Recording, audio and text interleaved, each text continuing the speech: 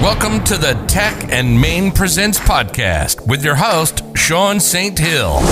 Sean is the CEO of Tech and Main, a technology consulting firm in Atlanta, Georgia. Listen in as thought leaders share their tips and insights about what's going on in the world of technology. And now, here's your host, Sean St. Hill.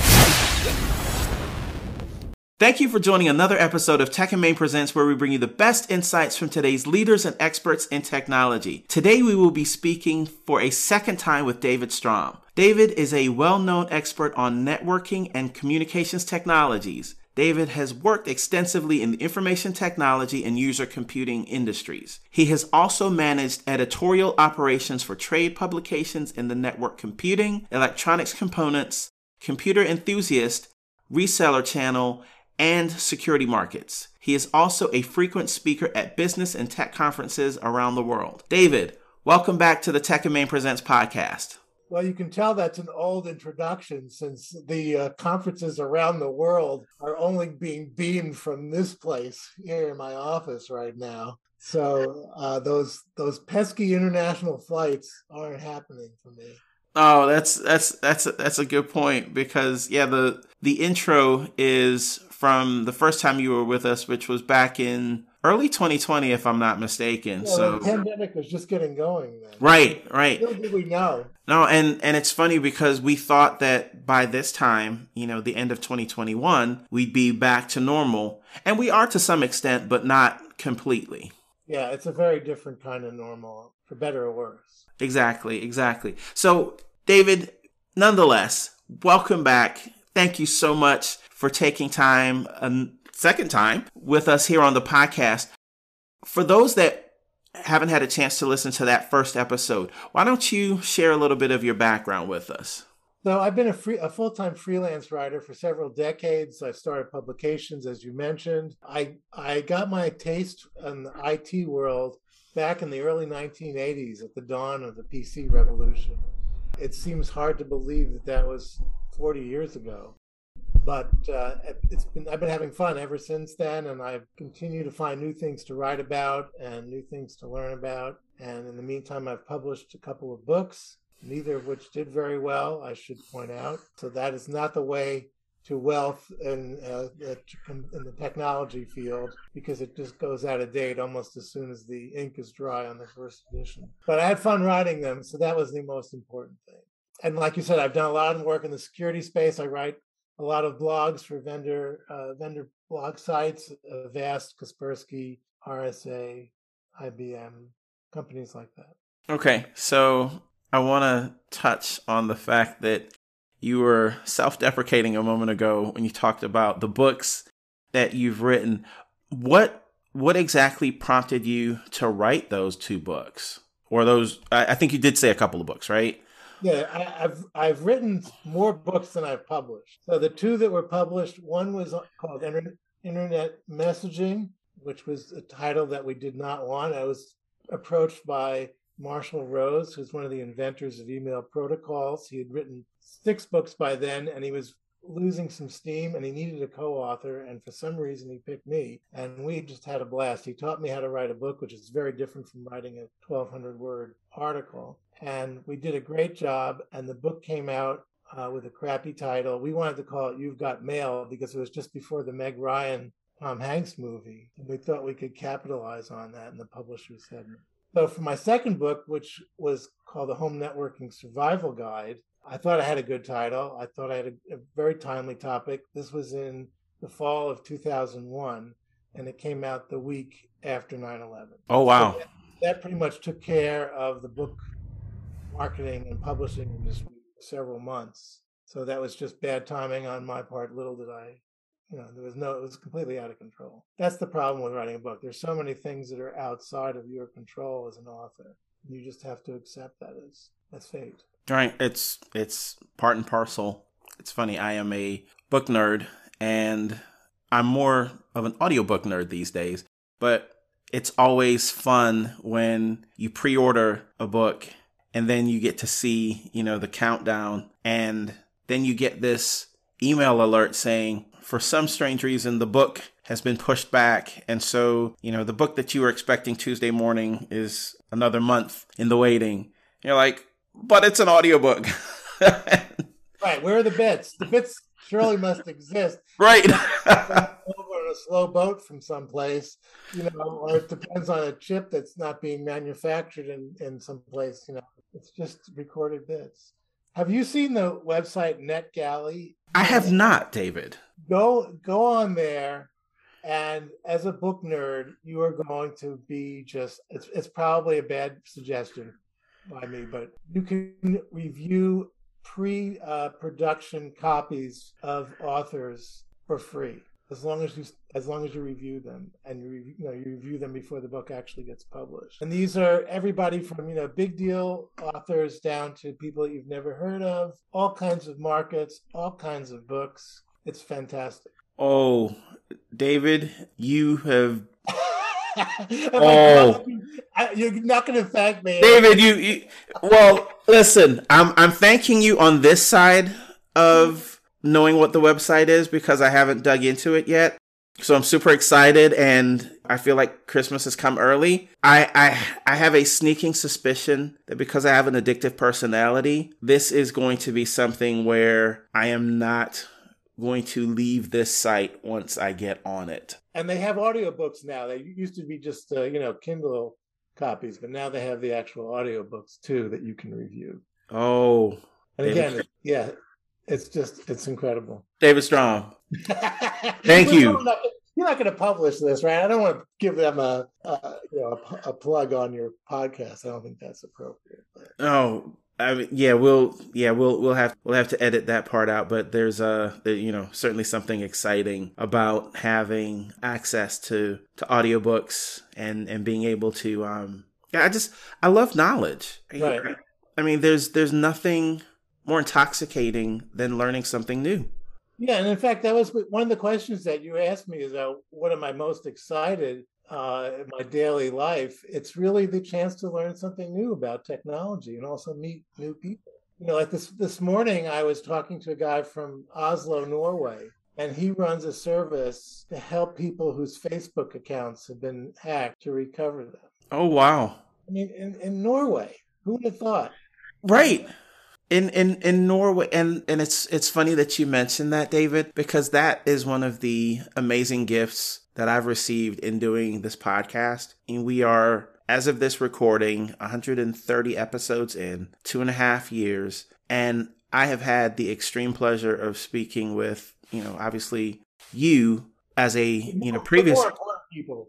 Well, no, I mean, let's not even say that. I mean, because honestly, David, you are still one of the easiest and kindest people to connect with. I wish every guest or interview request was as easy as it was to reach out to you. But for those that have and that are now a part of that catalog of episodes, I mean, I've spoken with people in Pakistan, Israel, Mongolia, other places around the world that I haven't physically set foot in, but it's just amazing to know that through this wonderful tool of technology, you're able, like you said, to meet amazing people and find out about the really cool things that they're doing in the tech ecosystem. Yeah, in some respects, technology has made us a lot closer, and that's a good thing. Agreed. I would definitely agree with that. But David, we are here to talk about passwordless, which for those that aren't familiar with that term, you certainly will be by the end of this podcast. That's for sure. But David, why don't we talk to the audience about what exactly is passwordless? Well, it sounds like almost a dirty word the way you're saying it, this kind of sneer in your voice.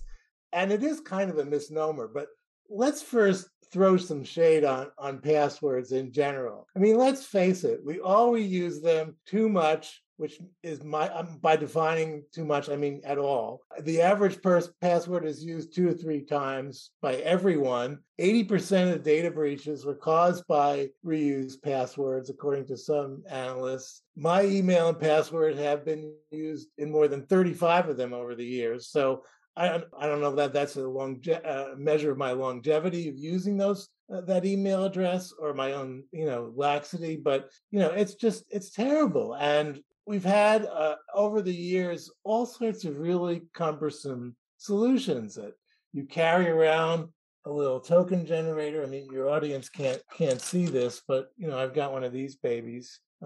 Secure ID. That's a pain in the neck. You have a complex password that you can't remember. You have to send a code via text to your phone, which can get hacked, or you come up with a passphrase that you can remember, like robot curtains, yellow stomach, something like that, or just some nonsense collection of words. But then you have to remember a different nonsense for, different logins. So what's really interesting about passwordless is that a bunch of vendors have kind of arrived at this independently, and it sounds a lot more complicated than it is. So it has 4 things: an authenticator app on your phone combined with hardware fingerprinting on your phone and push notifications. So that's 3 things. I'll get to the 4th in a minute. You're still using passwords. You just don't know what they are. You don't care what they are.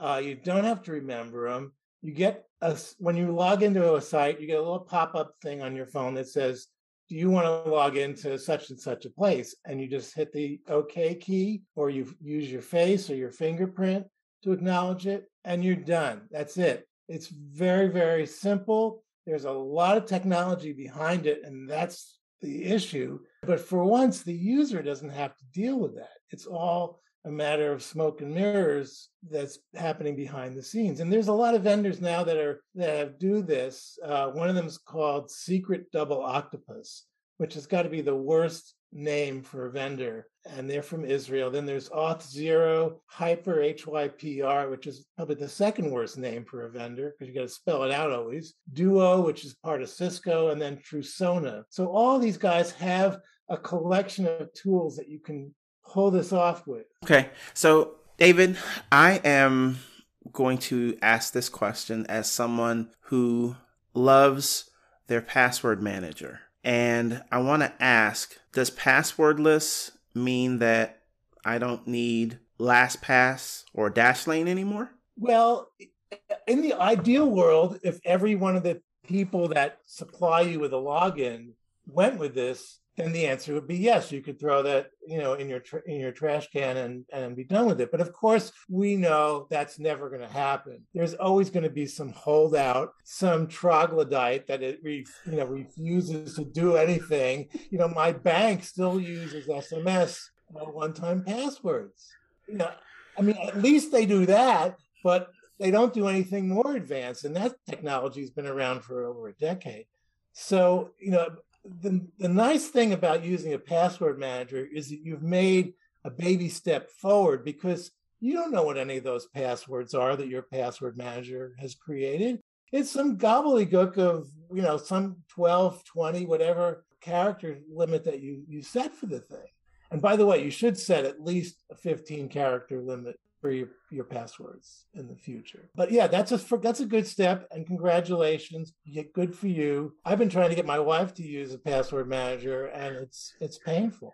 So everybody has to really be on one page in your business, or people that you share critical information with. Okay, so David, we're using password managers until the world gets a clue that passwordless is the way to go. I do want to ask, though, we hear in the industry zero trust, right? So now that some in our audience are being introduced to passwordless, can you share the difference between passwordless and zero trust? So it's not really a set of product or a set of tactics or protocols. Zero trust is kind of a state of mind. It's more strategic, that I'm going to, not bring everything into that circle of trust automatically. You have to prove yourself. So, your firewall, you may think of, well, that's got to be trusted because, hell, it's your firewall. It's blocking stuff. But you got to make sure that it's blocking the right stuff and it's not letting bad stuff out as well as in. A lot of firewalls, when they were initially designed, were more about preventing people from getting in. And what about the rogue employee that was, proceeding to download your database to his, to some Gmail account? That is an example of someone that shouldn't be trusted the minute that you find that out. But you can only find that out if you're monitoring the outbound channel as well as the inbound channel. So anyway, so that zero trust is, basically untrusted until proven otherwise. And it's really a set of principles that you want to use to build a secure environment for your technology. Okay. Well, thank you for helping us with that understanding. So let's talk public and private sector, right? Those two hemispheres don't always run at the same speed. And so, when it comes to passwordless, do you see that playing out differently in the public and private sectors? Yeah, because they have different obstacles and different motivation. For passwordless to work, there's a lot of different moving parts that have to all work together, and that's never a good thing for government. They don't play well with others. They're good at telling everybody else what to do, but not necessarily for themselves. And with private industry, they're very motivated by losing their money, their company going under, they're being sued, their regulators fining them because they did something bad. That's a definite motivation for private people. And so they'll adopt passwordless when they realize that, something has happened that severely impacts their bottom line. Public side of things, they're more compliant with regulations.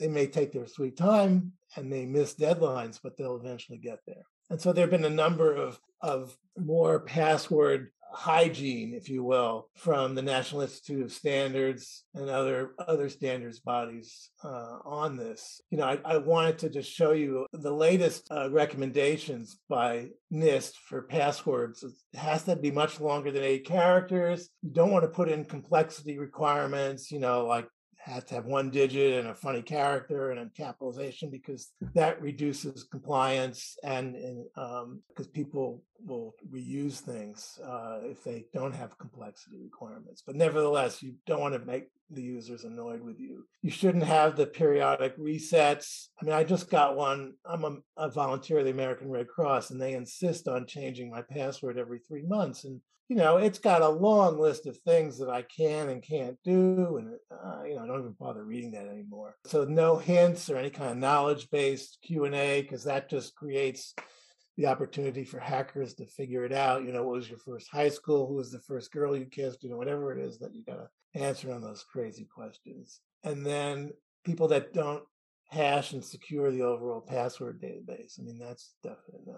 So at least there's some things in the standards where they're trying to acknowledge the fact that they are a pain in the neck, and we've got to fix them. Well, David, hopefully in our lifetimes we'll see both of those sectors come to the place where they're doing things in tandem. I will say this as kind of an aside, it has been interesting to see this administration and specifically CISA speak more about, the public and private sectors, the need to work together. And so we'll see how that works out over time. But, at least from that standpoint, there is the acknowledgement that what, let's say, the FBI or another government agency learns about, a particular hacking incident or a data breach, that should be shared with the private sector and vice versa. So, right. I think we're beginning to see that cooperation in the ransomware arena. Plus, you really need to have private and public partnerships. You're not going to arrest anybody in Russia. I mean, you can charge them, put out a little press release that says, Sergey is, a bad guy. And, if Sergey steps foot in Poland, which is, one of those guys, I forget who it was, last week did that. I don't know what he was thinking. They had his name on the watch list, and he was immediately arrested by the Polish police. Now, of course, extraditing him from Poland is only slightly easier than impossible, which is what it is from Russia. But still, it shows you how the world has to cooperate to get rid of these guys.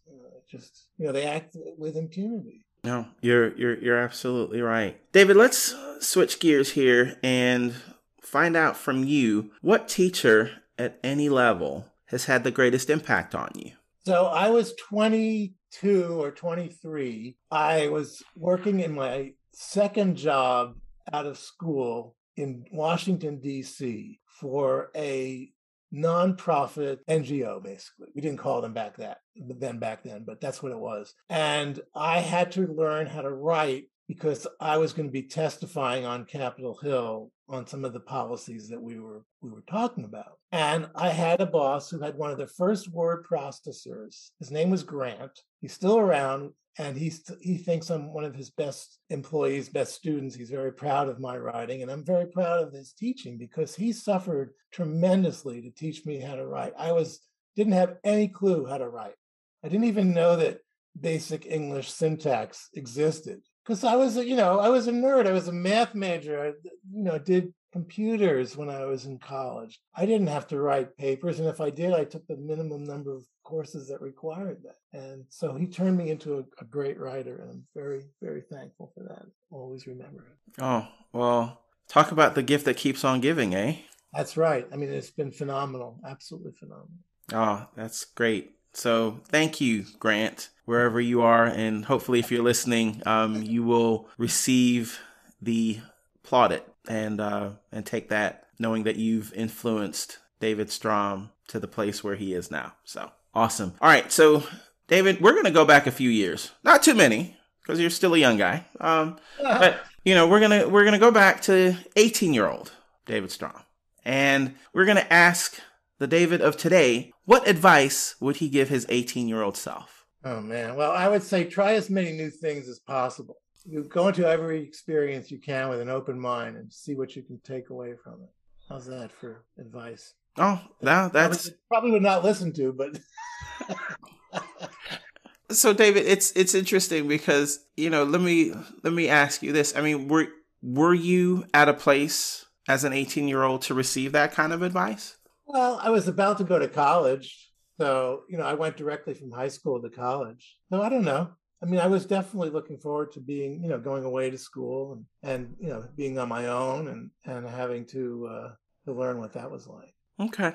All right. So, David, let me say that this time has gone by way too quickly. Before we go, I want to give you the floor one last time. Share with us, obviously, the best way to get in contact with you, but let us know about any upcoming speaking engagements, any, passion projects that you have, whatever you would like to say, as we close out our time together. Well, thanks, Sean. So you can reach me at strom.com, my website, blog, Twitter account is dstrom, and email, of course, david@strom.com. So I'm all over the internet. One of the things I've been doing, as I mentioned, the Red Cross, I volunteer for them in a variety of capacities.